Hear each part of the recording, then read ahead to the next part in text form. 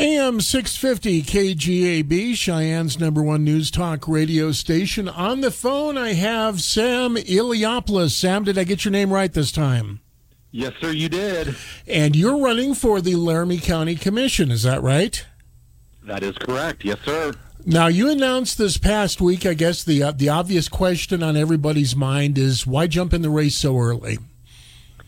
That's a great question and an easy one to answer. What I discovered with my last campaign, Doug, which was my first and only campaign, is especially going door to door, is that we have a need for voter education in the county, and that's why I'm starting early. I need to push the voter education, and to be completely honest with you, I need to do a little bit of SAM education as well.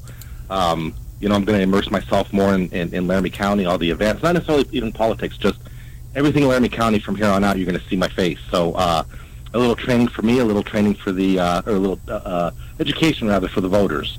It's a big deal. It was quite eye-opening to say the least. So that's why I thought, hey, let's get an early start on this. What did you learn from your first run for the Laramie County Commission? Well, I learned a lot of things. I learned that sometimes people vote based on a colorful sign. I learned that sometimes people vote because a family member tells them to vote. People vote because it says Republican or Democrat next to their name.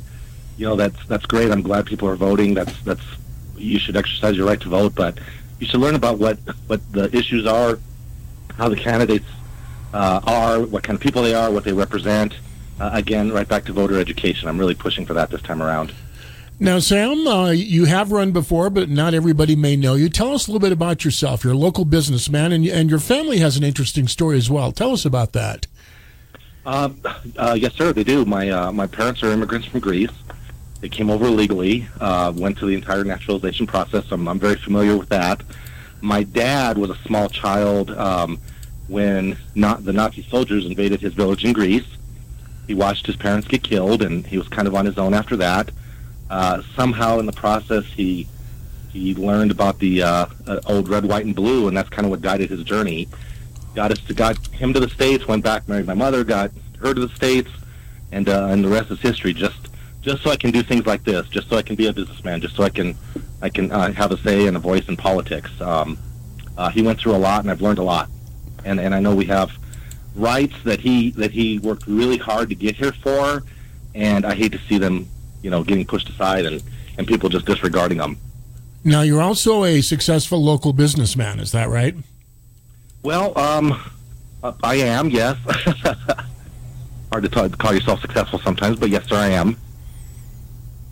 What have you learned from the business world, if anything, that you would apply on the Laramie County Commission? Well, the big thing is with clients and guardians and just people you deal with in business, it's no different than dealing with your voters and people in the community. You gotta learn how to get along with everybody. You've got to listen to everybody's opinion, and you gotta be fair in your decisions. Even if sometimes they're not 100% in line with your own beliefs, you got to do what's best for whatever it is that you're working for. In this case, it would be Laramie County. Now, Sam, it's quite common to hear political candidates say that if I'm elected, I'll run my office like a business. A, do you subscribe to that? And B, if you do, what does that mean for you? I do, not necessarily 100%. It is like a business as far as management, people management, making decisions. I do think businessmen end up being pretty decent politicians most of the time. But you also have to remember that it isn't actually a business. I mean, it is and it isn't. So that human factor, it's different. People have opinions that are strong, and you got to listen. So yes, a businessman or woman will make a great politician. It is a business. I mean, running the city, making those kind of decisions for sure. But you got to back up a little bit and remember that it isn't 100% a business either. So listen to your people. Always listen to your people. Now, there are 3 incumbents who potentially could be on the ballot. We don't know if any or all of them will run again. Is it? And they're all, Gunnar Malm is one, Linda Heath, and also Troy Thompson, I believe, are all on the ballot. Gunnar, I think, is a one-term commissioner. I believe the other 2 are long-time commissioners. Is it hard to run against an incumbent in a county commission race? It is. It's very difficult. And again, it goes back to that voter education. I discovered that with my last campaign. People have opinions, but when it comes down to it, I think what happens, and I'm just speculating on my part, but I think people they don't want to get out of their comfort zone. These commissioners have been plugging along all along, and it's just easier to keep them there because, what the new guy says he's going to do this, but what's he really going to do? So let's just keep the incumbents in. So it is always difficult to unseat an incumbent. It certainly is. What do you see as the top three issues in the Laramie County Commission race in 2022, looking ahead? Well, obviously, COVID is a big issue, and what it did to our budget and what it did to our city. That wasn't anybody's fault, obviously, but that's going to go into 2022 for sure. We're getting a little bit past it, but not really. So budget for sure. And we talked in the past about bringing more business, bringing more income, bringing more things like that, more jobs into Laramie County. Obviously, after COVID, that becomes a whole other issue in and of itself. So those two for sure. You asked me for three. There's a lot of things that I have pet projects on. Thomas Heights. I mean, there's a whole lot of stuff. There's been some decisions made that I don't fully understand, and that's why I want to get myself educated, because when the answer from the commission is, well, we can't do anything about this, maybe that's the truth, Doug, but make me understand why you can't do anything about this. Now, of course, I'm sorry, go ahead, Sam. No, because people are suffering, in some instances. Thomas Heights being a perfect example of it. Anyway, I'm sorry, I didn't mean to cut you off. Go ahead. Tell us about Thomas Heights. You brought that up if I could talk today. That's been a thorny situation for some time. Nobody really seems to have a solution. What's your take on it?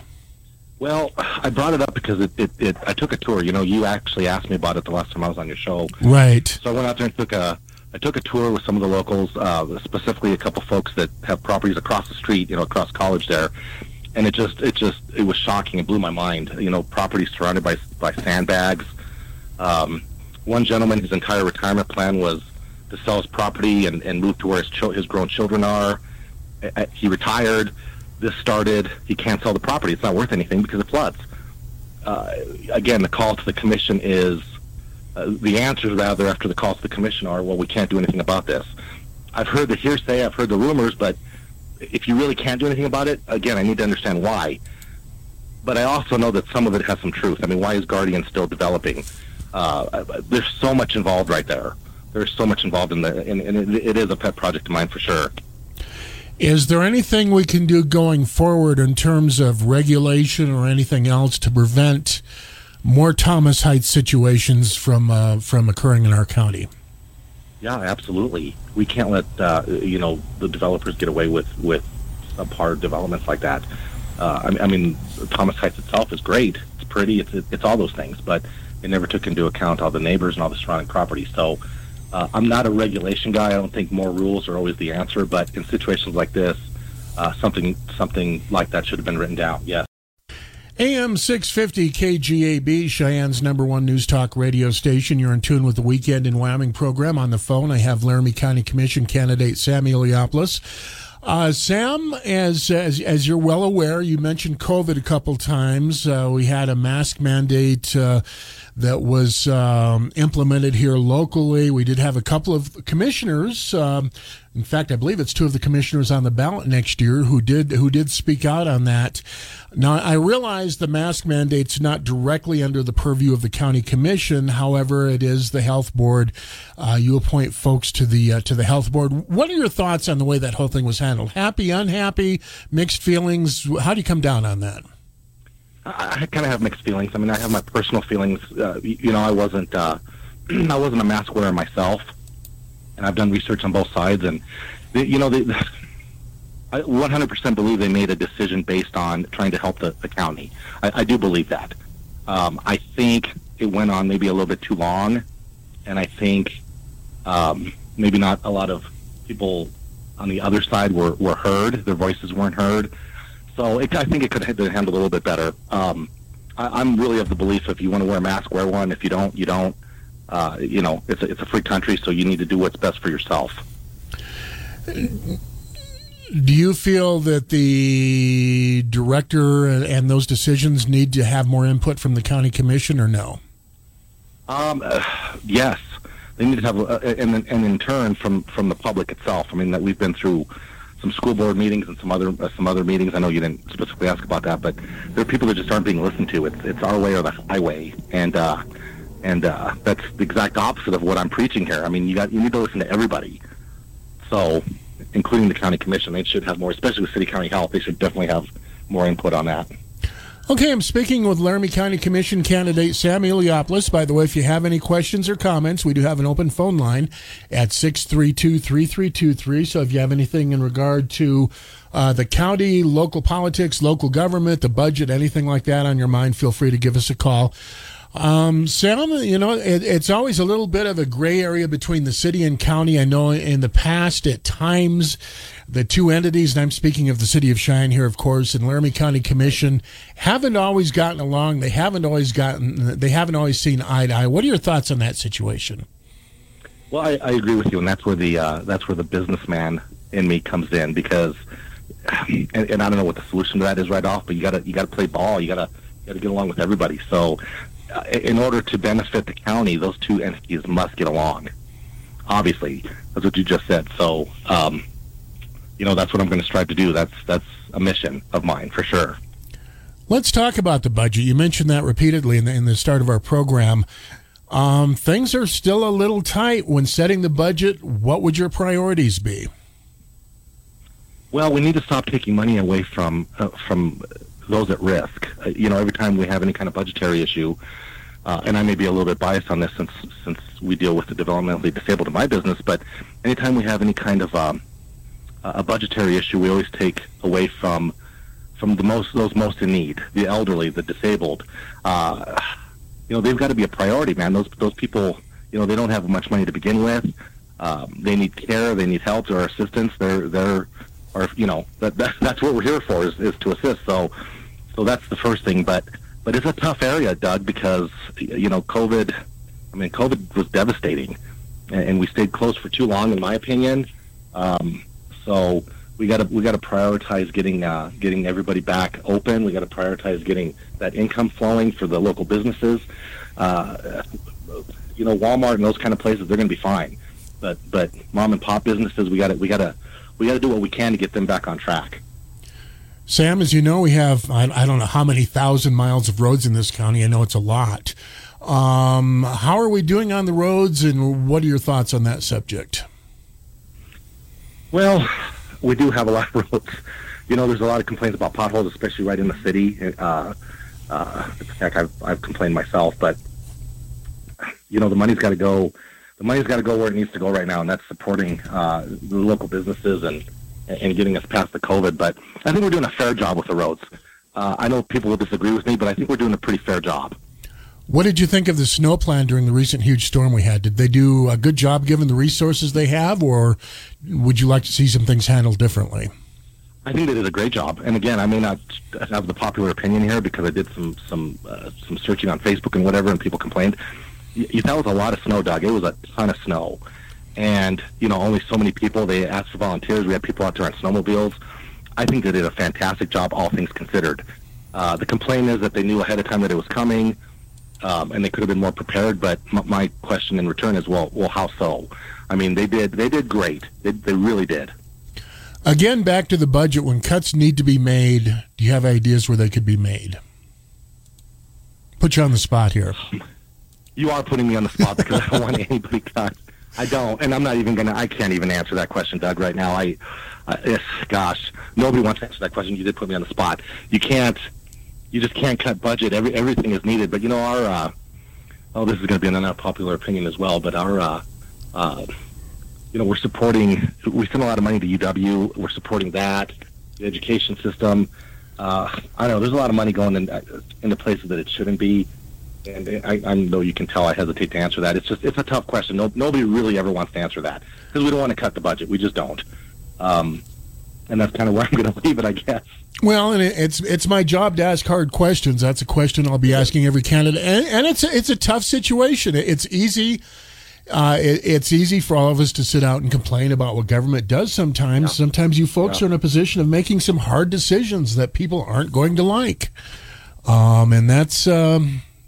that goes with the territory, but it's not always fun. It isn't, and that's what I always ask people as well when they complain. I ask them what they would do better. And when you're put on the spot, like you just put me on the spot, and you have to stop and think about it. You're right. I mean, it has to be done. So we're not asking you to like it, but what can you do? Okay, I'm speaking with Laramie County Commission candidate Sam Iliopoulos. Sam, in 2020, as you know, political campaigning, going door to door and that kind of thing kind of went out the window. You couldn't do it anymore. We're still ahead of the real political campaign next year, but it would be interesting to hear your thoughts on, are you going to go door to door? Is that going to be an option? Do you think you can still have a lot of personal contact, or we're going to have to wait and see, or what do you think? Well, I'm hoping. I mean, door to door it's huge. That's how you meet people. That's how you get your message out there. That's how they get to know you. And I was lucky with my campaign because I was just, it was pre-COVID. It was right before COVID. So that would just be horrible if we couldn't do that. My plan is to do that. Hopefully by that point it's okay. I think that there's still going to be a large number of people that are going to be hesitant to talk to you at their door. So probably you're going to see me at a lot more events, a lot more barbecues that I'm hosting, a lot more meet and greets to make up for the fact that I'm not probably going to be able to go door to door. I'm hoping I do. I'm hoping we're okay by then, but I'm planning if we aren't. Sam, somebody messaged me a question here. Do you know the difference between state, city, and county governments? State, city, and county governments, yes, I do. I did take a civics class. Where would you draw the line on duties? How do you see let me put it a different way. What do you see as the primary responsibility of county government? Well, county works a lot more on infrastructure, and that should be their priority is infrastructure, and then trickling down from there. I mean, we need to get. You mentioned the roads earlier. That's definitely a county issue, and with us, with the commission, especially city, county health, all that kind of stuff. It should be a priority, and then it breaks down into. Hello, Sam, are you there? Well, I think we lost the call. Sam, if you're listening, call me back. 632-6500 again. I think we lost the call somehow. So, in any case, chatting with Laramie County Commission candidate Sam Iliopoulos. We have the other side of the bottom of the hour break. Marissa Joy Selvig. That is a recorded interview that I recorded on Thursday, where she's running for Wyoming's lone congressional seat. That's the one interview we're doing today where you won't be able to call in and ask questions because it is pre-recorded. But of course, a lot of people jumping into Wyoming's congressional race already, running for Congress, Wyoming's lone congressional seat. Liz Cheney has not specifically said if she will run again. I think most people sort of think that she will, but she hasn't announced that. We have had State Senator Anthony Bouchard has said he's running for right here in Laramie County. And by the way, he's speaking at an event in Florida today. Sam, if you're listening, give me a call back here and we'll finish. We've still got a few minutes left if you would care to call back, and we'll wrap up the interview. But anyway, looking ahead, Anthony Bouchard has declared, also having declared is Representative Chuck Gray. And Chuck, of course, is a state representative from Natrona County, and he's in the race. Marissa Joy Selvig, the candidate we'll hear at the other side of the bottom of the hour, is actually from Fremont County, and she is the former mayor of Pavilion. She's also a declared candidate. We're getting a lot of candidates who jumped in the race early for that congressional seat in Wyoming, and we'll hear what she has to say. And of course, we'll do we have an open invitation on this show to all candidates, and certainly I'd like in the future to have either any candidate, certainly Congresswoman Cheney or any of the other candidates, State Senator Bouchard, we would like to have on, Representative Gray, anybody else running. We basically like to give if you're running for office, get in touch with me. We will put you on the air. And that's just the way it works. Of course, we're well out in front of the campaign season now, but It's not too early if you're announcing. People are out there campaigning early this year. I don't know if that's because of the COVID situation. I think in terms of the congressional race, I think it's going back to trying to get out there and get some fundraising early. Maybe get some endorsements, particularly the endorsement of former President Trump. Now, I think it's pretty clear he's probably not going to endorse Liz Cheney, but the challengers would all like to hear that endorsement come their way, and that's one reason they're in early. Also, fundraising anymore, it seems like political campaigns, and we're talking about federal office at least, political campaigns don't have an off switch. Pretty much they start and they we're already hearing talk about the presidential race in 2024. We're seeing people going out and campaigning already. Maybe not seriously, maybe not really saying I'm in the race. But you see that at the federal level. Now with Liz Cheney, a lot of it has to do with her impeachment vote. That did tee some people off. They announced they're running, and so there's already a bunch of candidates in the race now for that seat. And we'll hear from one of them the other side of the bottom of the hour break. So that's coming up here just ahead. AM 650 KGAB, Cheyenne's #1 news talk radio station, and you're in tune with the Weekend in Wyoming program.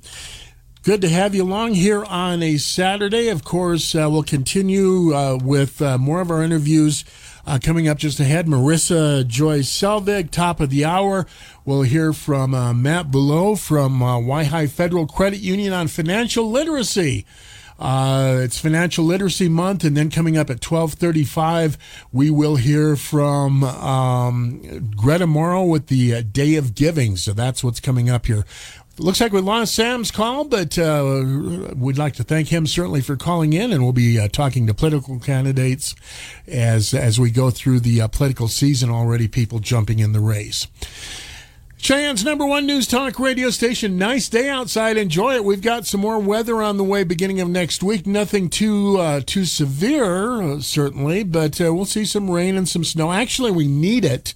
Meteorologist Don Day said that May will be critical in terms of ending our drought, and we need a wetter than usual May. May is usually our wettest month, but we need a wetter than normal May to hopefully remedy the fact that we're in a drought that if we don't get a wet May, it could last well into next year. So in any case, I'd like to thank Sam Iliopoulos for calling in this hour. We did lose the tail end of his call there, but I think you got a pretty good feeling on some of his stands on the issues, and we'll probably be talking to Sam again in the future as well as other candidates.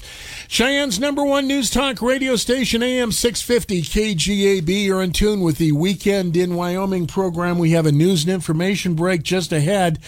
Thank you for joining us. You're in tune with the Weekend in Wyoming program, and we'll hear from Marissa Selvig, candidate for Congress. That's next on AM 650 KGAB. AM 650 KGAB, Sam Iliopoulos did message me and asked me to apologize to our listeners for losing the tail end of that interview. Had some technical issues with his phone. We lost the call, but I'm sure we'll be talking again in the future. And he did ask me to apologize to our listeners for losing the end of that interview. I'd like to thank Sam for calling in. Of course, I'm sure we'll be talking again in the future.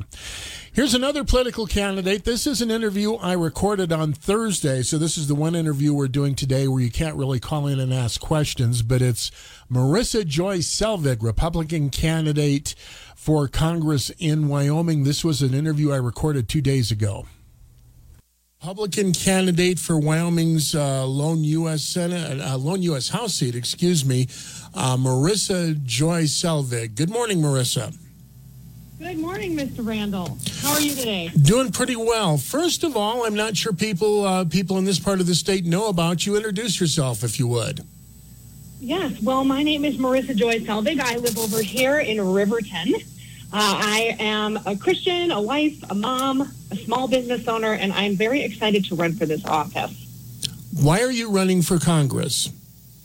Well, one of the reasons I'm running for Congress is to really help preserve the nation for our children and our grandchildren. as well as give the people of Wyoming a new option of someone different to vote for, someone who will bring honesty, transparency, practical budgeting, and virtuous principles back into government. Have you ever held elective office before? Yes, sir, I have. I used to be the mayor of Pavilion. Oh, okay. What did you learn from that experience that you could apply going forward, if anything? Well, a couple of things. One is working with people. I am a firm believer in real communication, and so in a tiny little town like Pavilion, there's always somebody going to be complaining, and that is the same in every level of government. And so it was really important for me to continue to listen, and not just listen to get an answer, right? A lot of people prepare their answer instead of listening to what the person is actually saying, because everybody has a story, and it's important to know where people are coming from when they're coming to you with their problem or with their concern about what is happening in government. So that was great to work with all kinds of different people in Pavilion, as well as our little tiny budget. We had a very small budget in Pavilion, and every penny and nickel and dime mattered in that budget because we had to keep it. And as a budget hawk kind of a person, that is what I would like to bring to DC, is some practical budgeting, because as you well know, the government spends trillions more than it takes in. This morning, I looked it up this morning. The debt this morning was $28,196,190,900,000. That's just unbelievably unbelievable and unacceptable.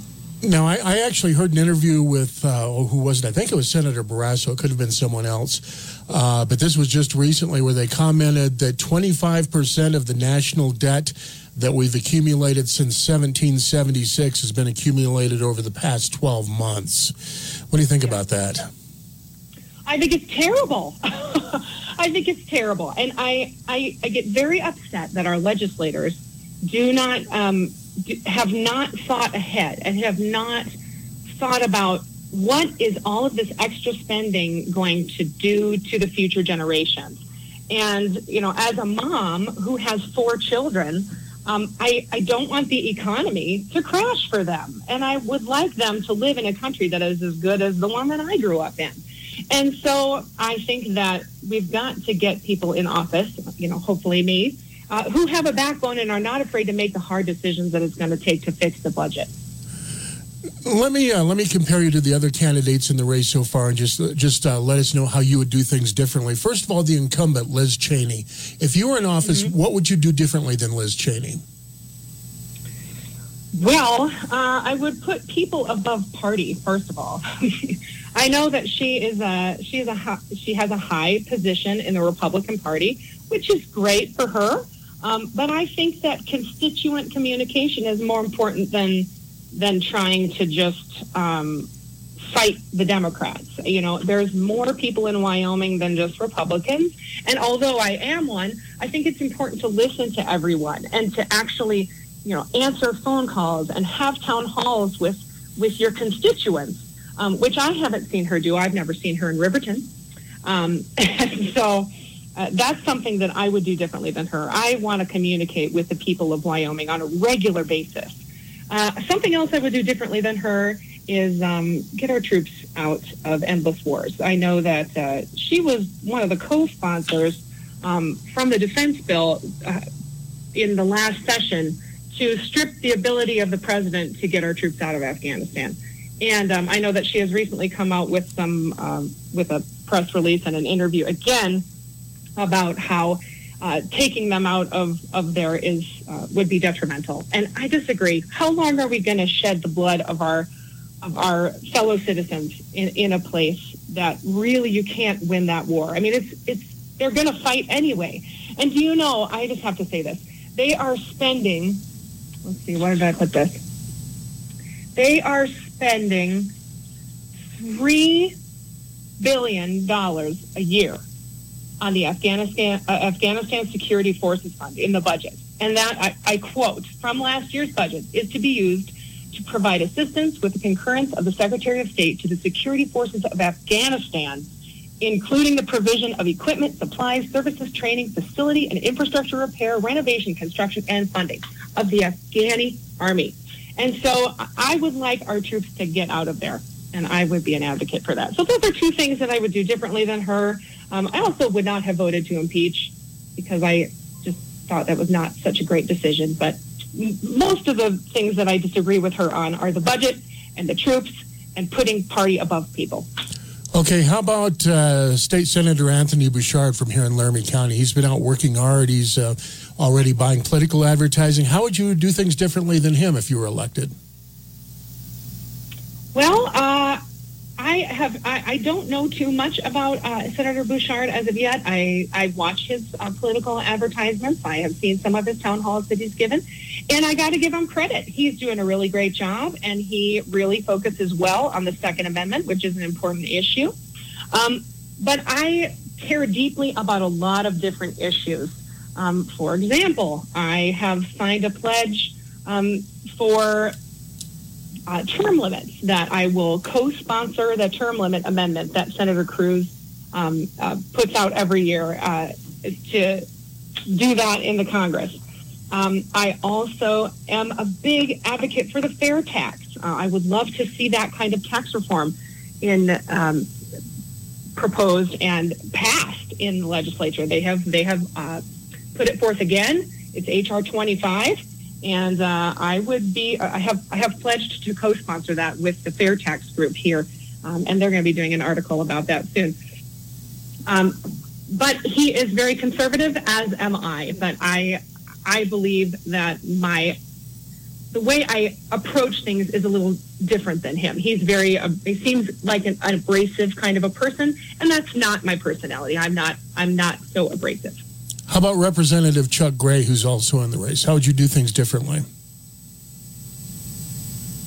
You know, that is another. Chuck Gray is a newer candidate, and he is one that I have not done as much research on. I know that he's very conservative, and he has put forth a number of pro-life bills in the Wyoming legislature this year. With, kudos to him. That's really great. I am very pro-life, and I'm so thrilled that they passed some of those in Cheyenne this session.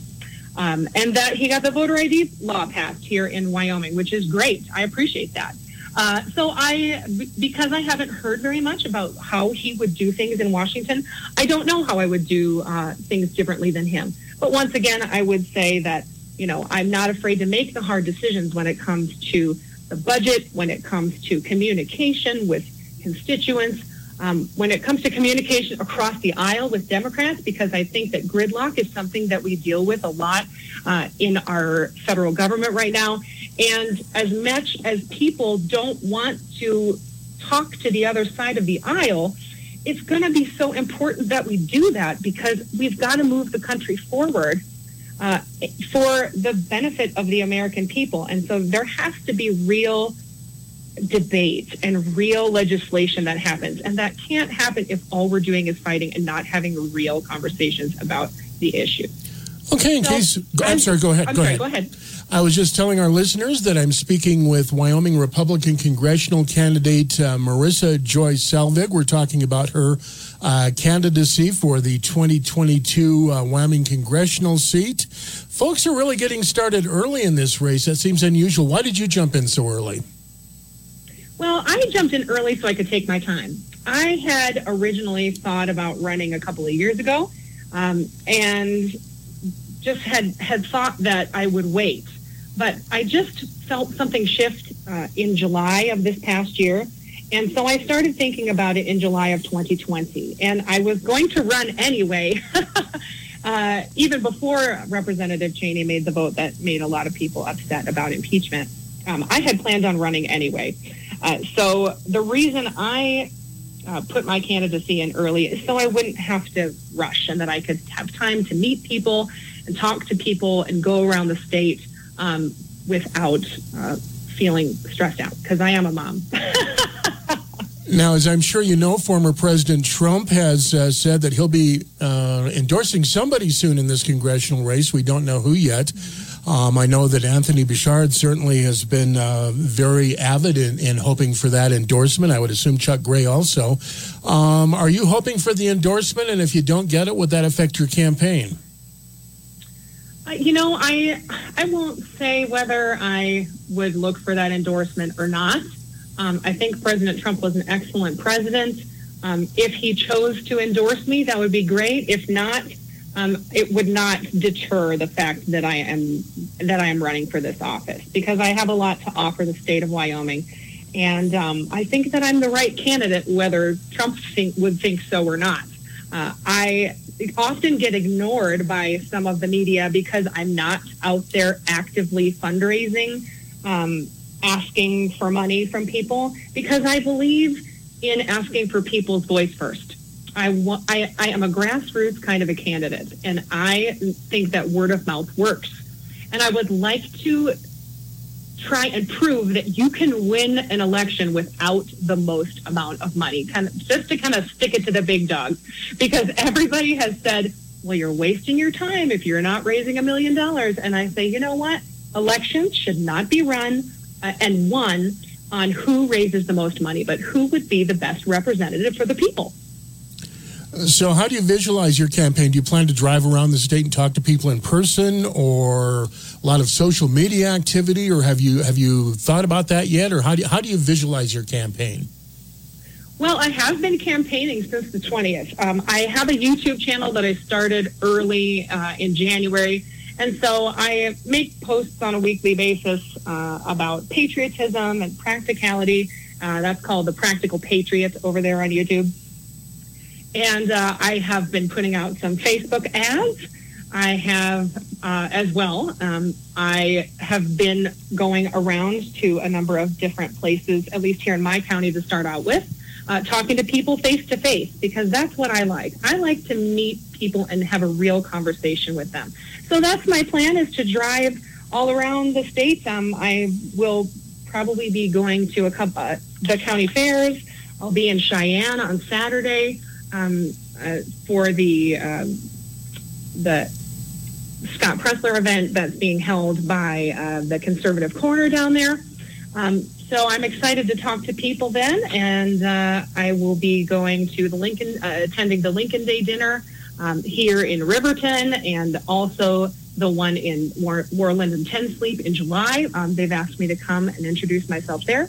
And so that's the plan. I really want to have conversations with people, because I think that's where politics ought to be. It ought to be constituent to constituent representative communication. Now, circling back around to what you said was one of your primary issues, the budget and the budget deficit. Mm-hmm. How can we get caught up on this thing? We're so far in the hole.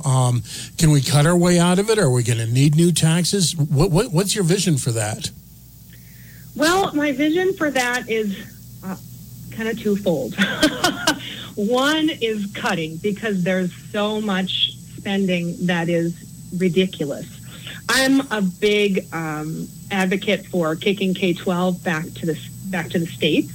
That would save us a bunch of money, because there's $30 billion that goes to the Department of Education every year. In this last budget session, that's what they allocated.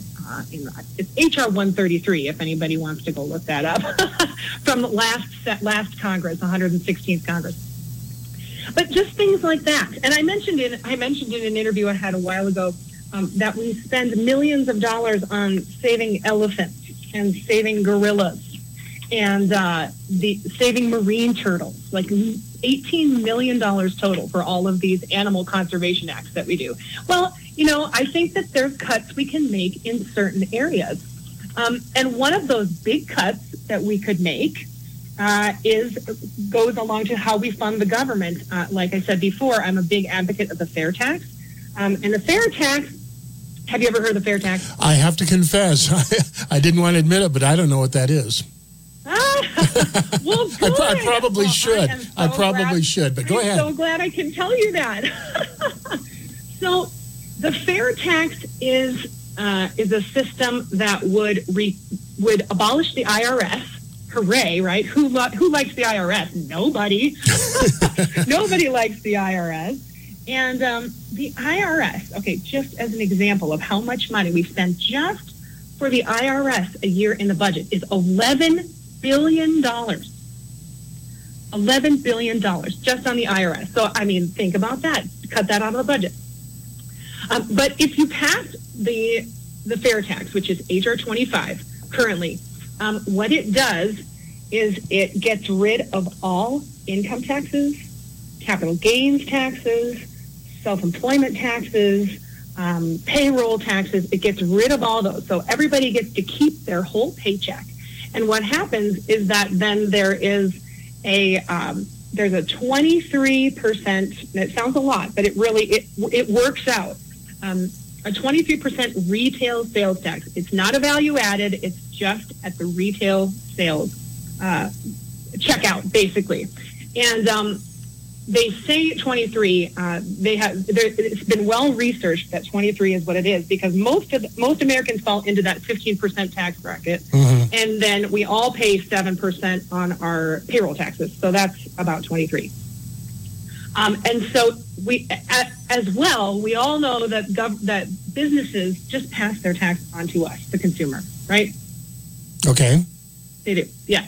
And so the beauty of the fair tax is that we get to keep our money, and then one of the things that they like to talk about in the fair tax organization is that it taxes all of that hidden money that is not being taxed by people who are working under the table, by corporations who are moving their assets overseas and getting around all the tax loopholes and all that kind of stuff. It just gets rid of all that so that businesses can expand. They can, they can expand. They can hire more people. And then some people who are against the fair tax say, well, how is that going to affect the poor? Because 23% on retail sales is a lot when you go to the grocery store and it's taxed at 23%. Right. Well, there's something in the fair tax called a prebate. And so what a prebate is, some people don't like this idea, but what it is, and they take the poverty level calculation of what your expenditures would be, which would include food, clothing, shelter, transportation, medical care, and so on, right? Right. And so they calculate that according to the poverty level, and then they give you a monthly prebate based on what that would be. So it's kind of like your tax, it would be your tax deduction kind of a thing, but it's not a tax deduction.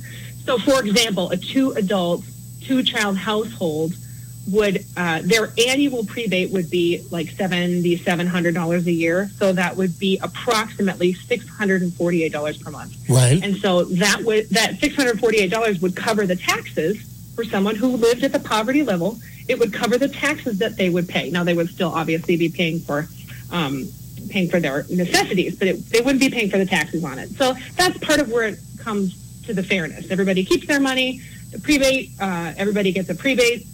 And then for those who spend more, this is where you get to control how much you pay in taxes by how much you spend on new products. Like if you want to buy a used car, you wouldn't pay that 23% tax on a used car because that tax was already paid the first time on that car when it was new. Or if you're buying or building a new house, right? Okay, so that way people who make more money, as we know, spend more money. And so it is kind of a progressive tax where the more you spend, the more you pay, instead of taxing your income. So there would be no more income tax and only the retail sales tax. So that's just kind of it in a nutshell. You can check it out on fairtax.org. They have so much great information on there, and I wish more people knew about this. And so that's one of the things that I kind of want to work on, is getting this out to more people so they can understand that it is a better system, and it will fund the government exactly the same and probably bring in more money. So it's not like the government's going to get less. It's going to get more. That, of course, will still leave us in a hole going forward, though. What else do we need to do? It will. Yeah. So as I said before at the beginning of that conversation, is cutting. I really do believe that we need to cut. Now, obviously, there's ways to do that. I am a big fan of Rand Paul's penny plan, where you cut 2 where you cut a penny off of each dollar spent in each section of the budget. Now, personally, I don't think that's enough. I think that there's so much we could shave off in the budget with just cuts and just educating the people on how much we spend on things. I think if the American citizens knew how much money we were spending on X, Y, and Z, that they would say, why are we doing that? Or we would hope they would say, why are they doing that? And so I think that educating the citizens on how much the government is spending, because not enough people pay attention. Also, making cuts that are important, or implementing a plan such as the penny plan, which probably would have to be more like a nickel plan now with all the new spending that they have had, cutting 5 cents off of every dollar in the budget. So I think a combination of those things could help us get out of that hole. Marissa, It's going to take a lot of time, though. We're down to about 3 minutes left. There's a whole bunch of other topics I could ask you about. We probably could have done a full hour, but I want to toss it over to you and say, what would you like to tell our listeners in the last 3 minutes of this program that we haven't discussed? Well, all right. Well, what I would like to talk to the people about is bringing virtue back into government. Because I think one of the problems we have in government today is a lack of virtue. What is the definition of virtue? It is strength, bravery, moral goodness and excellence, merit and potency and chastity and selflessness. And those are things that we don't really see in government anymore because people are so consumed with greed and power. And I would like to try, it might sound pie in the sky, but I would like to try and bring virtue back into governance so that people can trust what you say. I'm a very trustworthy person and honest, and I would hope to be honest and transparent with the people of Wyoming in everything that I do, should I get. AM 650 KGAB, Cheyenne's #1 news talk radio station. On the phone, I believe we have Matt Ballou, the Chief Financial Officer with Wyoming Federal Credit Union. Thank you for calling in, Mr. Ballou. We appreciate it. Absolutely. Thanks for giving me an opportunity to join. Now, the topic today is financial literacy. April is Financial Literacy Month. First of all, when we're talking about financial literacy, what are the basics that everybody should know to be financially literate? The basics, I like to say that there's 3 of them. People need to have a good understanding of their credit score and what shows up on a credit report. They need to have a good understanding of a budget and what plays into that. And then they need to know what those 2 items play as an impact when they're talking interest rates on loans and deposits. What are some of the big misconceptions that people may have in regard to any of those 3? I'd say the biggest misconception is just they feel that they don't have a shot at gaining the knowledge. There's a lot of resources out there that can help you understand your credit report. And I think people feel that they were dealt a certain hand in life or whatnot, and that they can't get out of their current financial situation, and that just isn't true. With the right help from the right professionals, people can make some big improvements in their financial situation. Well, and you can improve your credit, too. There are things you can do to make your credit score a lot better. Is that right? That is absolutely correct. I like to say that a credit report is the same as a resume, right? There's a history, and we all understand what a resume looks like. That credit report is the same thing. It's your financial resume. The past is behind us. We need to take steps to improve it going forward. Now, I've heard that people should check their credit reports regularly because there can be some bogus information on there. Is that true? Absolutely. In addition to identifying, if you fall victim to some identity theft or whatnot, checking that credit report will allow you to catch that sooner than later. But also it's important for people just to understand where they are in their credit history. You're never going to be able to improve something if you don't know where you're currently at. And then, like I said, seek the advice of some professionals, for example, over at YHI, that we can review that credit report with you and try to give you some advice on how to improve the score. Now, obviously, I think most people would understand that, to have a good credit report, you need to pay your bills on time. Is there more to it than that? There is. That's always the number one thing we say, though, right? It's never going to get better if you don't pay the bills on time. But there's a few other factors that go into it.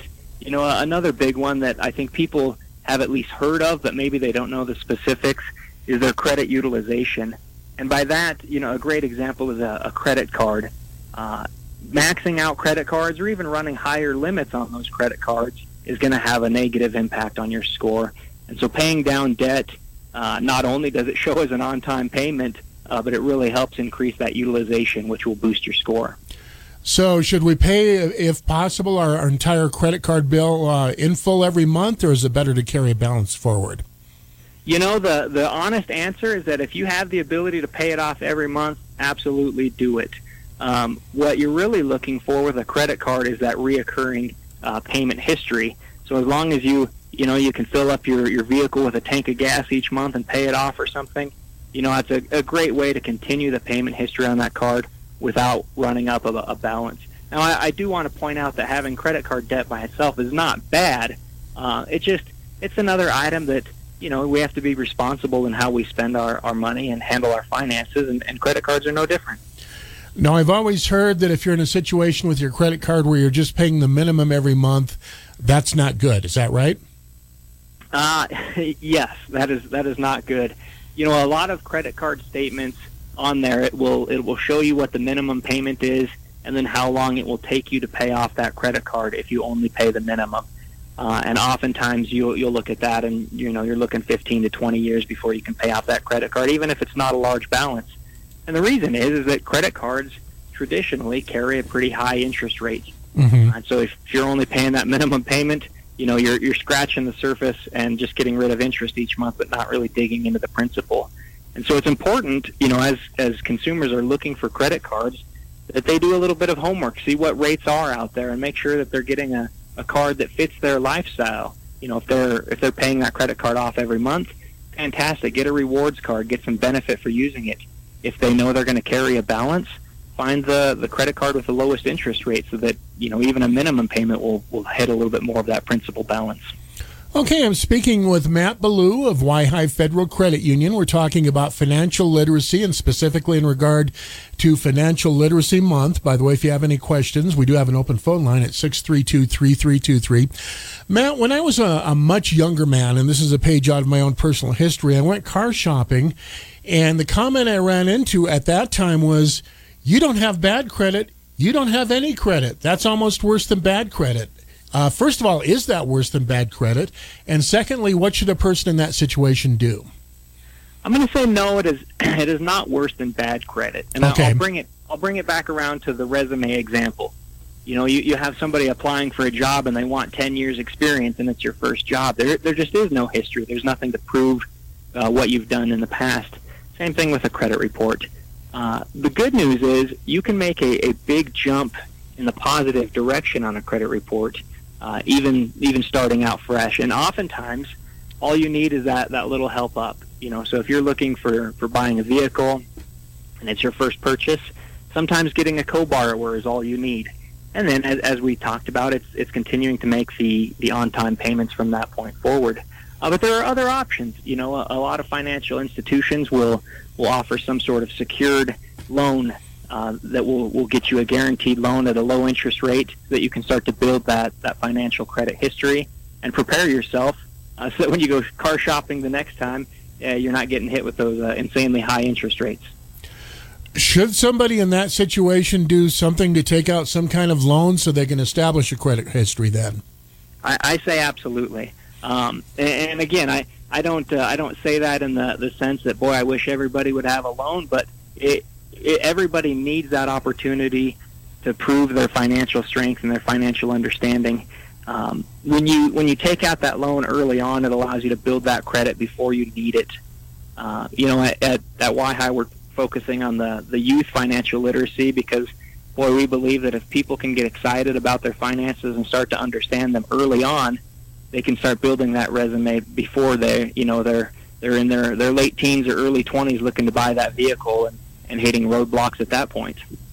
So for those of us with kids, what should we do to teach them about financial literacy? Boy, the number one thing is to build some excitement around it. I think historically it's easy for families to not talk about finances, whether it's they're in a good position or bad. It's just something that a lot of people don't talk about, and I think we have to get over that. I think kids learn by watching what we as adults do, and we need to give them the example that we want them to live by. And so if you can build some excitement around it, bring the kids into the credit union when you go to deposit a check or to talk about a loan. Let them see that the employees at financial institutions are there to help and to educate. And I think if we can really instill that belief that finances are a problem to be solved like anything else in the world, I think that's the biggest step in getting those kids in the right direction. Are there courses out there that young people can take? There are. There's a lot of courses, and I know there's a couple of elective courses in the high schools here in Cheyenne that kids can get into. But even from a younger age, for example, on our website, yhi.org, there are some educational courses through a partnership we have with Coffee. And the idea is just to expose them to the terms, to the kind of the basic math, why it's better to pay 3% for an auto loan rather than 10%. That basic stuff that, again, they just need to see, and they need to have somebody walk them through it. Okay, I'm speaking with Matt Ballou of Wyoming Federal Credit Union. You can probably hear the siren there in the background. Apologize for that. We are in downtown Cheyenne, and sometimes these things happen. But I'm speaking with Matt Ballou of Wyoming Federal Credit Union, and we're talking about financial literacy. Matt, if you get into a situation where you get some negatives on your credit report, let's say you get a repossession, for example. How long does it take to repair that problem, or does it ever go away? It will go away. And I guess the one safe thing I can say is that if you wait long enough, it'll for sure drop off. But we're big believers that people, life happens to people, right? And the number one thing is to just take ownership of it and explain the situation, and then let's not wait 7 years for something to drop off. Let's start fixing your credit today. Like I said, even if we do a small credit card, just so that we can have that payment history showing that you're paying your monthly payment on time, that kind of stuff will increase a credit score much quicker than just sort of waiting for stuff to drop off. So, and I can only speak for YHI, but I want to say all financial institutions will look at a member's situation and look at it as as a whole, rather than, boy, you had one bad ding on your credit. What put you in that situation? With a recent example of COVID, people, you lose your job and you're unable to make payments. That's understandable. You're not unique in that situation. Let's fix it. Let's work together and improve it. Let's not dwell on the past or dwell on the negativity. Let's focus on going forward and getting you in the best financial situation we can get you in. So you're not branded with the scarlet letter for life, then? Absolutely not. No. I think the scarlet letter is only as bad as we allow it to remain. So if I'm hearing you correctly here, and correct me if I'm wrong, first of all, it sounds like everybody should get a credit card if they possibly can. Is that accurate? I think everybody should, really, for just a couple reasons. One, it allows a simple way to have a monthly on-time payment to build your credit score. And two, it helps with the unknowns in the world.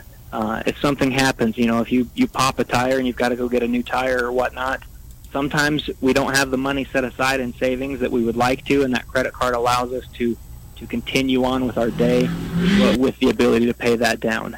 That being said, I do want to put a footnote in that the understanding of budget and building that savings is just as important as getting that credit card. Well, let's talk about budgeting, because I think particularly a lot of people starting out in life, they just don't do it. If you're 18 years old and you're sitting down to devise your first budget, what should you do?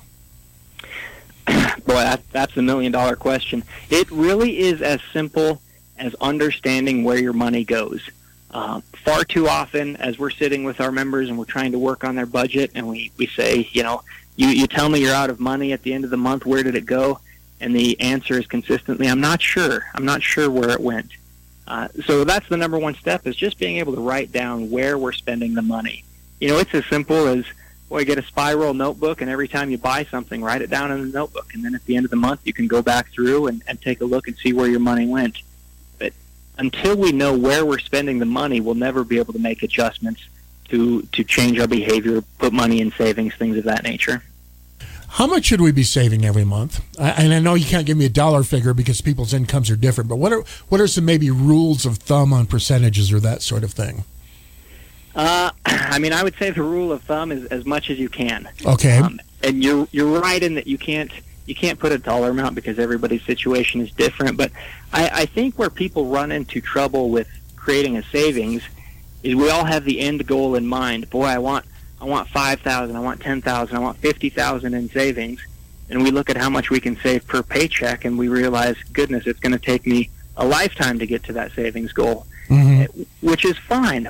You know, putting $10, putting $50 into your savings account every paycheck, you know, in a matter of months, you're going to have hundreds saved up that you never had before, and then we start to have that emotional response to finances, which it feels good. You know, we feel like we're succeeding when we have hundreds in our account, and so we keep going, and now we hit $1,000, and that's amazing.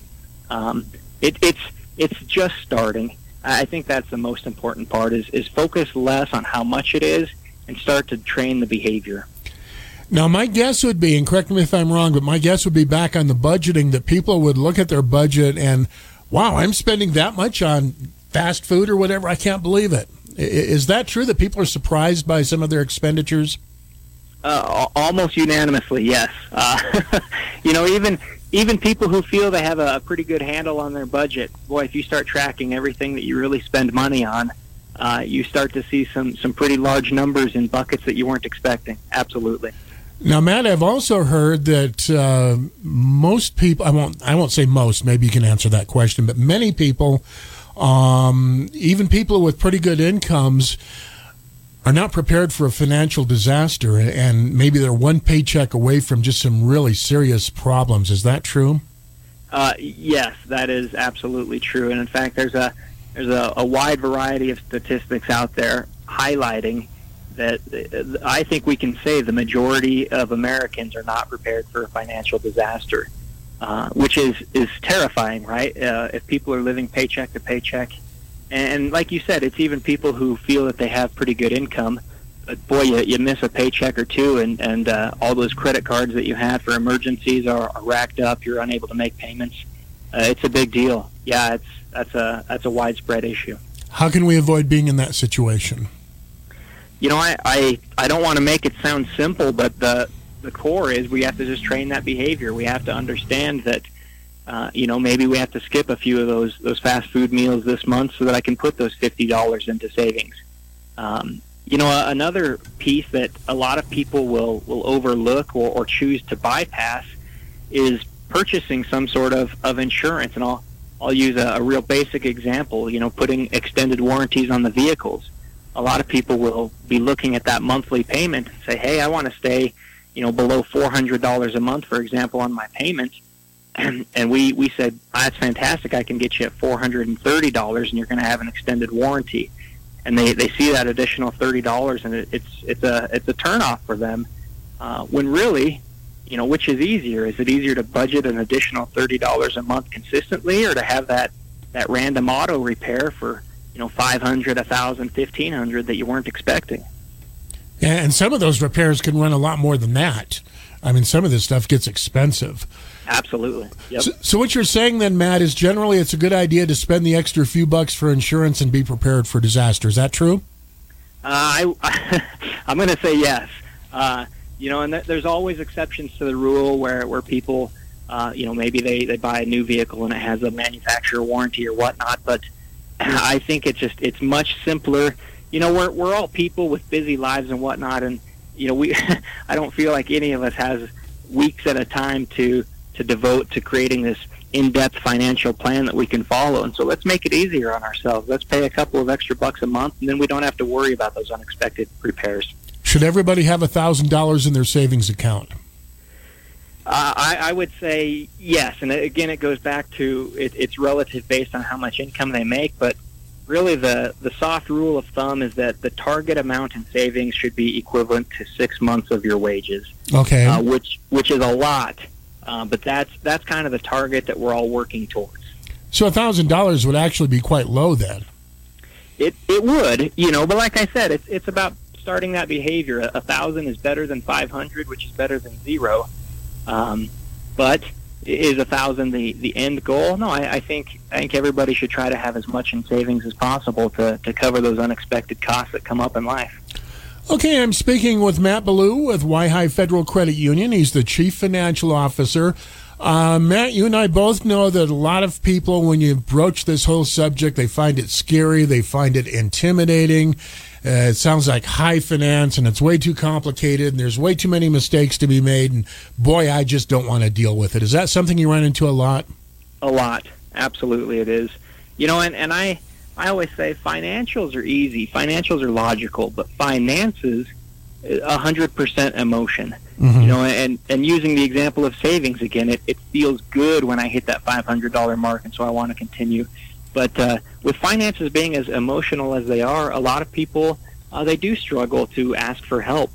It's something we all kind of grow up learning that, once you're an adult, you're going to have your finances figured out, and if you don't, it's bad on you. But, that couldn't be further from the truth.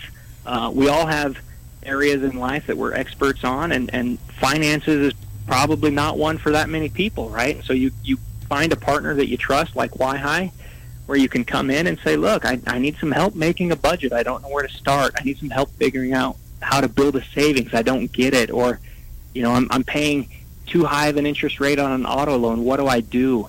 None of us expect to be experts on medical, right? We go to the doctor. It's the same thing with finances. Matt, what would you say to people, and we kind of touched on this earlier, and there are a lot of people, sadly, in this situation right now. They've been devastated by COVID. They lost their jobs. They've got medical bills way beyond what they can pay, and they're just in a tough situation, and their credit is a mess. What would you say to those folks? Start simple. The best way to eat an elephant is one bite at a time, and a big financial situation like that is absolutely an elephant. It's hard. Start simple. Start with a budget. Figure out how much money you have coming in, how much you have going out, and where it's going. Once you can get your hands on that, then you can start to make some adjustments. And don't hesitate to head into your financial institution and just say, hey, I'm looking for some advice. What are some changes I can make on my credit to update this? Or can you work with me? I can't make my loan payment this month. Can we skip it? We're here to help. We're not here to lay blame or whatnot. Our job is to make sure people are financially successful. Matt, what are some common questions that people ask you that might be relevant to financial literacy, things we haven't covered, if anything? Well, that's a tough one. The basics really are, credit and budget. The one that people don't typically ask, but that we can get to through conversation, is the impact of interest. Mm-hmm. Everybody knows you want the lowest interest rate on a car loan that you can get. That everybody agrees on that. But what is low, right? Is 10% low? Is 5% low? And when you can sit with somebody and show them the math on the difference in a monthly payment, between a 4% interest rate and a 10% interest rate, but then also the amount of interest that is paid over the life of that loan, it's an eye opener. And so I would say that's maybe one of the most common things. Like I said, people don't come in knowing that, hey, I don't know this math and I want you to show me. But it's a big shocker once you can show them the numbers. Matt, when people are choosing a banking or a credit union, a bank or credit union, I should say, what should they be thinking about? I think they should be thinking about what they're looking for. Every institution is going to have their own rules that they have to follow and whatnot. But look for things like what kind of fees am I going to get for opening this account or for utilizing this account, or maybe not utilizing this account. What fees are associated with banking in this institution? What is the institution going to do for that member or that customer? Will they earn rewards on a credit card, or will their checking account pay them a dividend rate? Or what are the rates on auto loans? That kind of stuff. That it does vary institution to institution. it's not a one size fits all when it comes to financial products. And so I would say really do the homework and see what benefit in those products is going to be most impactful to that member as they're shopping. By the way, what's the difference between a bank and credit union? A bank and a credit union, a credit union is a not-for-profit institution that is owned by the membership. And so when a credit union, for example, if they have a great financial year, they're able to turn around and give that benefit back to the members, typically with lower rates on loans or higher rates on deposits. The institution is really there for the membership. They're the owners. They're the reason we do what we do, and our job is to make sure that they are successful. Do you have to work for a certain business, or let me put it this way: how do you join a credit union? Is everybody eligible? That is a great question. It does vary per credit union. Some credit unions are set up where you have to belong to a certain group or work for a certain company. I can tell you that Y-High, we're a state-chartered credit union. So if you live, work, worship, attend school or whatnot in the state of Wyoming, you are eligible for membership, and you can start to get all the benefits that come with being a member at Y-High. Okay, we're about out of time. I've been speaking with Matt Ballou, Chief Financial Officer at Y-High Federal Credit Union. We've been talking about financial literacy. April is Financial Literacy Month. Matt, we have about 90 seconds left. Any last thoughts for our listeners that you'd like to leave people with today? I would say the takeaway is just to understand that everybody's in the same boat, right? There are things that we don't know about, and here at Y-High, our job really is to help people achieve financial success. And if that's something that we can do, if we can open an account and do a free credit report review with you and try to find ways to either save you money or to earn you more money, I mean, that really is our job and what we come to work for every day. So, boy, if I can leave anything, it's let the people at your financial institution, and hopefully that's Y-High already, but let us do our job and try to make you financially successful. Okay. I'd like to thank my guest. I've been speaking with Matt Ballou, Chief Financial Officer at Y-High Federal Credit Union, about financial literacy. Thanks for calling in, Matt. We appreciate it. Thank you. Have a good one. AM 650 KGAB, Cheyenne's #1 news talk radio station. Coming up on a bottom of the hour news and information break. Back on the other side with Greta Morrow talking about the Day of Giving in Cheyenne. That's coming up next month. Yeah, it's back this year. Actually never went away, but we'll talk more with Greta about that just ahead on AM 650 KGAB.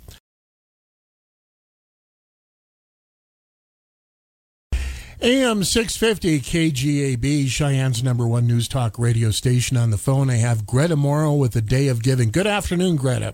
Hi there. How are you? Doing well. How about yourself? Well, I'm hanging in there. It's it's been an interesting winter, but I'm glad spring's coming eventually. Well, and on that note, you guys, you didn't actually go away last year, but you're going to be back in your more regular format this year. Is that right? Right. Well, last year we didn't have the Day of Giving in May because with social distancing and all the health requirements, we didn't want to put anybody at risk.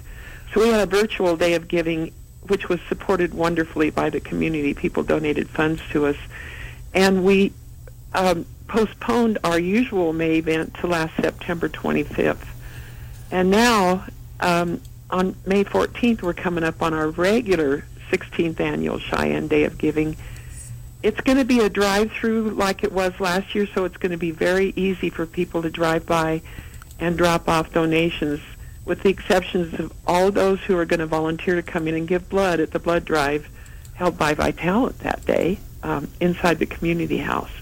But we're going to be sorting inside, not outside. The weather in May is a little iffier than it is in September. So we don't want to be sorting in the rain or anything like that. Now, Greta, I think most longtime residents are familiar with the Day of Giving, but I'm sure we probably have listeners who don't really know about it. What is it? What's the history behind it? What do you do? Okay, well, what we do is we bring the community together for one day and help people who are sick or in dire financial straits. And the way we do that is we invite every part of the community that we can think of to come out that day and give in lots of different ways to help. We ask for food, personal care items, craft items, durable medical equipment and medical supplies, leftover prescription medications, used eyeglasses and hearing aids, used cell phones that all go to Safe House, so women at Safe House will always have a way to call 911. We ask people to come out and give blood because that saves lives. And we teach people how to register and talk to them about being prospective bone marrow donors or organ and tissue donors. I received a bone marrow transplant 20 years ago, so I can talk about bone marrow, the importance of that. And another of our board members can talk about organ and tissue donation. Her granddaughter received a double lung transplant. Oh, wow. Okay. So, and we help 17 area agencies. So it's a way to come out and in that one trip, help any of 17 area agencies. We sort according to the wish list of organizations, so they get exactly what they want. And it's a drive-through, so they just pull up curbside and put their donations. They have their donations in the back seat or in the trunk of the car, and we will thank them profusely and take it from there. Now, Greta, you sort of touched on this, but to give a few more details here, and correct me if I'm wrong, if I have my facts wrong, but I don't think I do. You founded Day of Giving because you were a cancer patient. Is that right? Yeah, well, I guess I was the spark plug for it. It seemed like it was something that was just supposed to happen. I mean, I just had a feeling that it needed to happen. And back in 1995, I was diagnosed with non-Hodgkin's lymphoma and chronic lymphocytic leukemia, stage 4. I fought it until 1999, and finally I had to have a bone marrow transplant from an unrelated donor, and I survived that. I had about a 7% chance of surviving and having a normal life, so I'm very fortunate. And in my 30-year teaching career that I had before that, I had seen the struggles of the working poor, of people who just do not have enough to be able to afford food and the basics of life. So I wanted to do what I could to help people who were sick or in dire economic straits. And so I finally recovered from my bone marrow transplant in 2003, and in 2005 I helped spearhead a blood drive and a bone marrow donor registration drive at my church. And in 2006, the Day of Giving was born in an email that I sent to the pastor, and by the time it was ended, it was the Day of Giving, and we were going to bring everybody together. So, first of all, congratulations on beating the odds on cancer. That's pretty remarkable. Yes, I don't think it was anything I did. I was way too sick. But I'm very fortunate, yes. Now, you mentioned that you collect for 17 different organizations. Who are some of those organizations? Well, the Boys and Girls Club, 60% of whose members, the ones that attend are called members, come from very needy families. Comia House, Family Promise of Cheyenne that houses homeless families with children. Frontier Lions Club is out there collecting used eyeglasses, cell phones, and hearing aids. Magic City, which serves developmentally disabled adults, Needs, major food pantry and place for clothing for people. Rocky Mountain Good Health Will, which collects durable medical equipment out there. Safe House, the shelter for abused women and children. St. Joseph's Food Pantry, another very important food pantry in town. Salvation Army. Free lunches during the week and food boxes all the time. Unaccompanied Students Initiative, students who have no parent or guardian on site can live there, and we support that. And Wyoming Coalition for the Homeless. Also the Wyoming Medication Donation Program and Vitalent and Donor Alliance and the Colorado Marrow Donor Program. So it's that's all of them. I hope that's not too long an answer. No, not at all. That's what we asked for. It's one reason why we have a talk show, so people can go into detail. I appreciate that. Yeah. Now, Greta, do you take donations only of goods or only of cash or both, or how does that work? Well, we take the Day of Giving is out there to take donations of goods and cash, and I'll tell you this both are very important. The goods, all the goods that are donated that day, and last year, well, this past September, just in food and personal care items, the public brought out over 21,000 pounds. Wow. And that's all sorted and delivered to the agencies by the end of the day.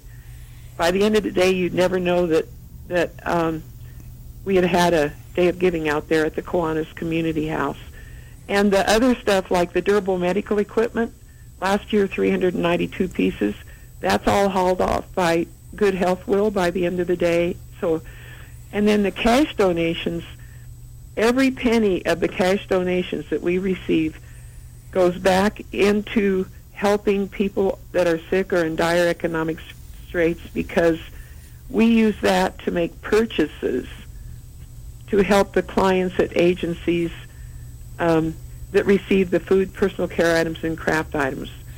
We buy lots of food. There's a huge need for food in town. We buy school shoes and proper school clothing for kids from homeless or abused families or others who can't afford it. We buy bus passes, and for the homeless, we buy, sometimes we pay for Magic City clients. We might pay for their dental care, or at one time we bought a new mattress, a bed set for one of the clients that was in a dire situation and needed one right away. So if it's needed for the clients, not in the agency budget and not being donated by the public, we help those agencies with that. And our unmet administrative and event expenses are covered by 2 annual pledges, and everything else goes back into the community to help people. So those 2 pledges are already in, and everything else is going to help people in need. Is there a greater need than there was, say, 3 years ago? Absolutely. Tell us about that. I just talked to Needs yesterday to get some details on that, and they told me that they are seeing increasing requests, especially from people who are working, but they're the working poor. They have had their hours cut, or they've gone from a double income family to a single income family, or the wage earner has gotten sick, or they've had, back in COVID times where there was more quarantining, they would have to quarantine and lose an entire paycheck, and they just cannot get by. And so Needs has seen a big increase in requests for help, and we hear that same thing from many of the other agencies. And the ones who have not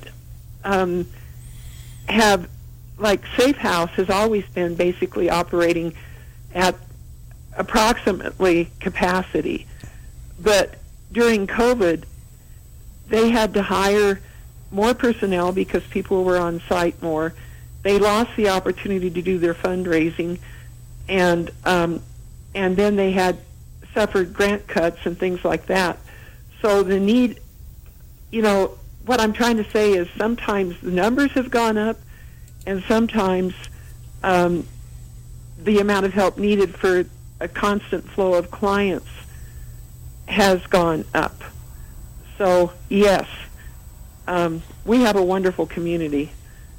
If they know of a need, they come out and support it. And Day of Giving wants to help in all of those situations, because it's not Day of Giving helping, it's the community coming out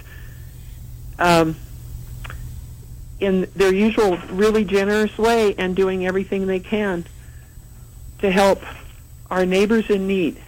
And we have a lot of neighbors in need. So I would sort of infer then that although at least here in Wyoming it seems like we're on the right track in terms of recovering from the COVID pandemic, we're still in a pretty tough situation. Is that right? Well, I don't know a lot about that, but it seems like we are, and I understand from talking to people I know around the community that we still are being very careful about COVID, it seems like we're making progress, but at this event, our volunteers are going to be wearing masks. So we're going to be very careful. I don't want people to worry about coming out there because we're not observing health guidelines.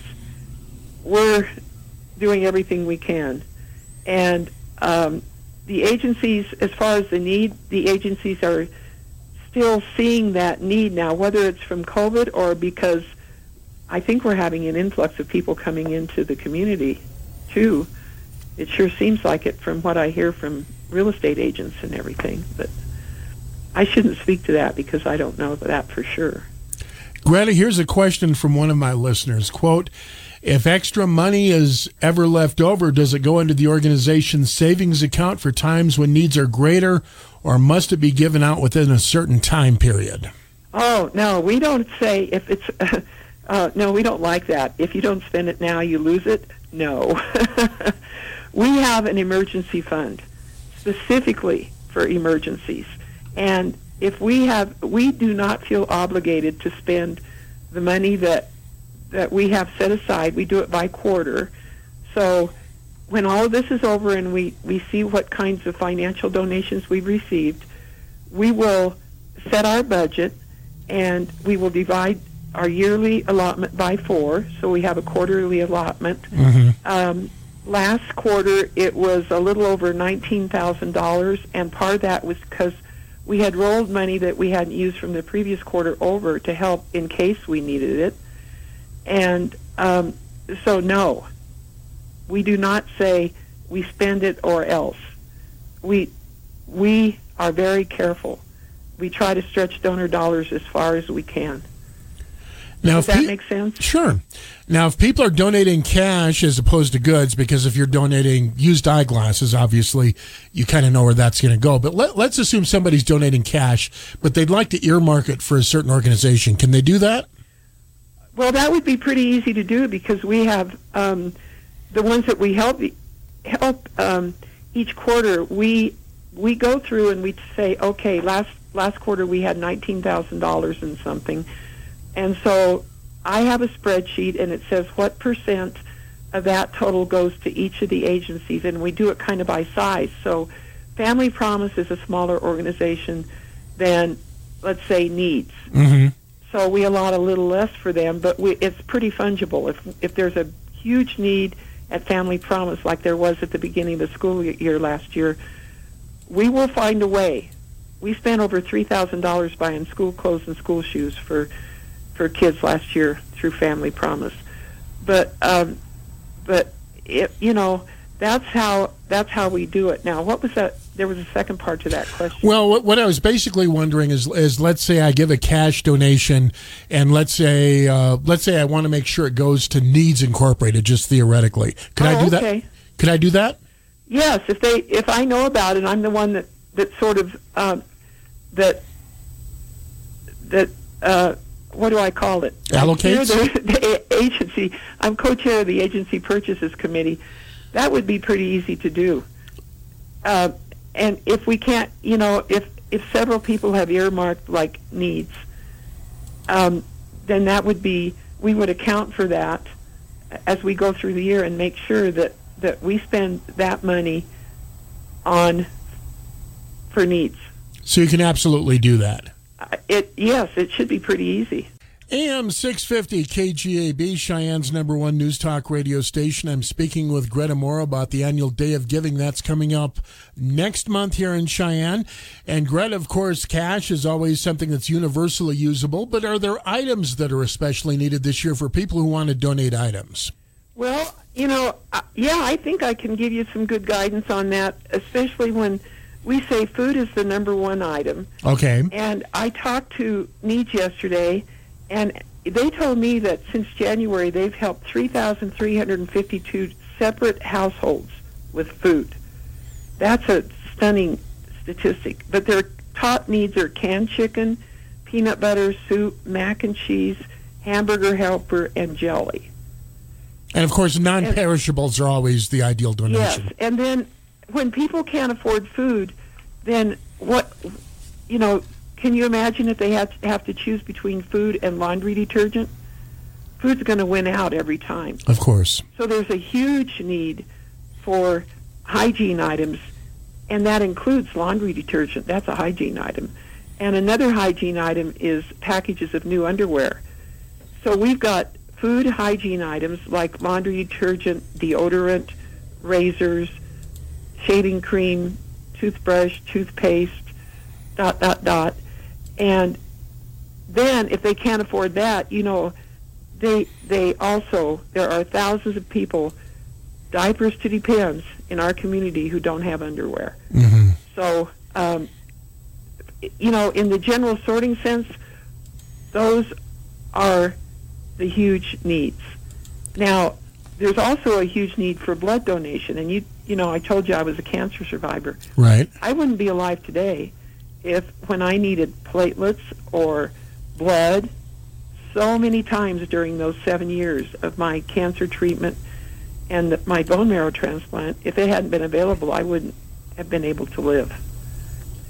Or if there's a big pileup on I-25 out here by the Torrington exit, and several people have to go into surgery, that blood needs to be there. That literally saves lives. So if you want to talk about importance, I don't know how to say the most important, because saving lives is super important. So the blood, bone marrow donor registration, organ and tissue donor registration, those are ways to give that don't cost any money and they save lives. As far as the items that we collect, I don't know how to rank what's important. If somebody needs a wheelchair and doesn't have insurance that covers it and can't afford it, then that's important. So do you know what I mean? Right. I wasn't really trying to get at most important, just what the largest numerical need is. Oh, okay. Well, the largest numerical need is food, and second to that is hygiene. Absolutely. Okay. Yeah. And I think it's how can I put this? I think a lot of times people are hungry. They're not going around saying I'm hungry because there's a pride factor. Exactly. But there are people around us who are suffering, and maybe we're not even aware of it. Well, that's very true. That it's a hidden population. I have a 30-year teaching career under my belt, and I taught English at Central High School for 20 years, and I had students I know didn't have enough to eat. I had one student come in during lunch. I said they could always come in and talk to me. I was sitting in a student desk, and he came in and said, "Mrs. Morrow, I haven't had anything to eat since breakfast yesterday morning." Oh, wow. Well, I never would have guessed that, and he was too proud to be on free and reduced lunch, I guess. But that's something I took care of right away. We don't know that. And I understand from talking to needs, and I'm sure that just happens to be where I was most recently. But lots of times when people come in, it's very hard for them to ask for help. Right. They can't look at the people that are, doing the paperwork. They're so sad that it's come to that for them. Greta, so you're right. I'm not sure this directly pertains to Day of Giving, but somebody messaged it to me, so I'll ask the question. Are companies on call to repair items like a wheelchair wheel to receive... Okay. Are companies on call to repair items like a wheelchair wheel for those who need it? Good Health Will has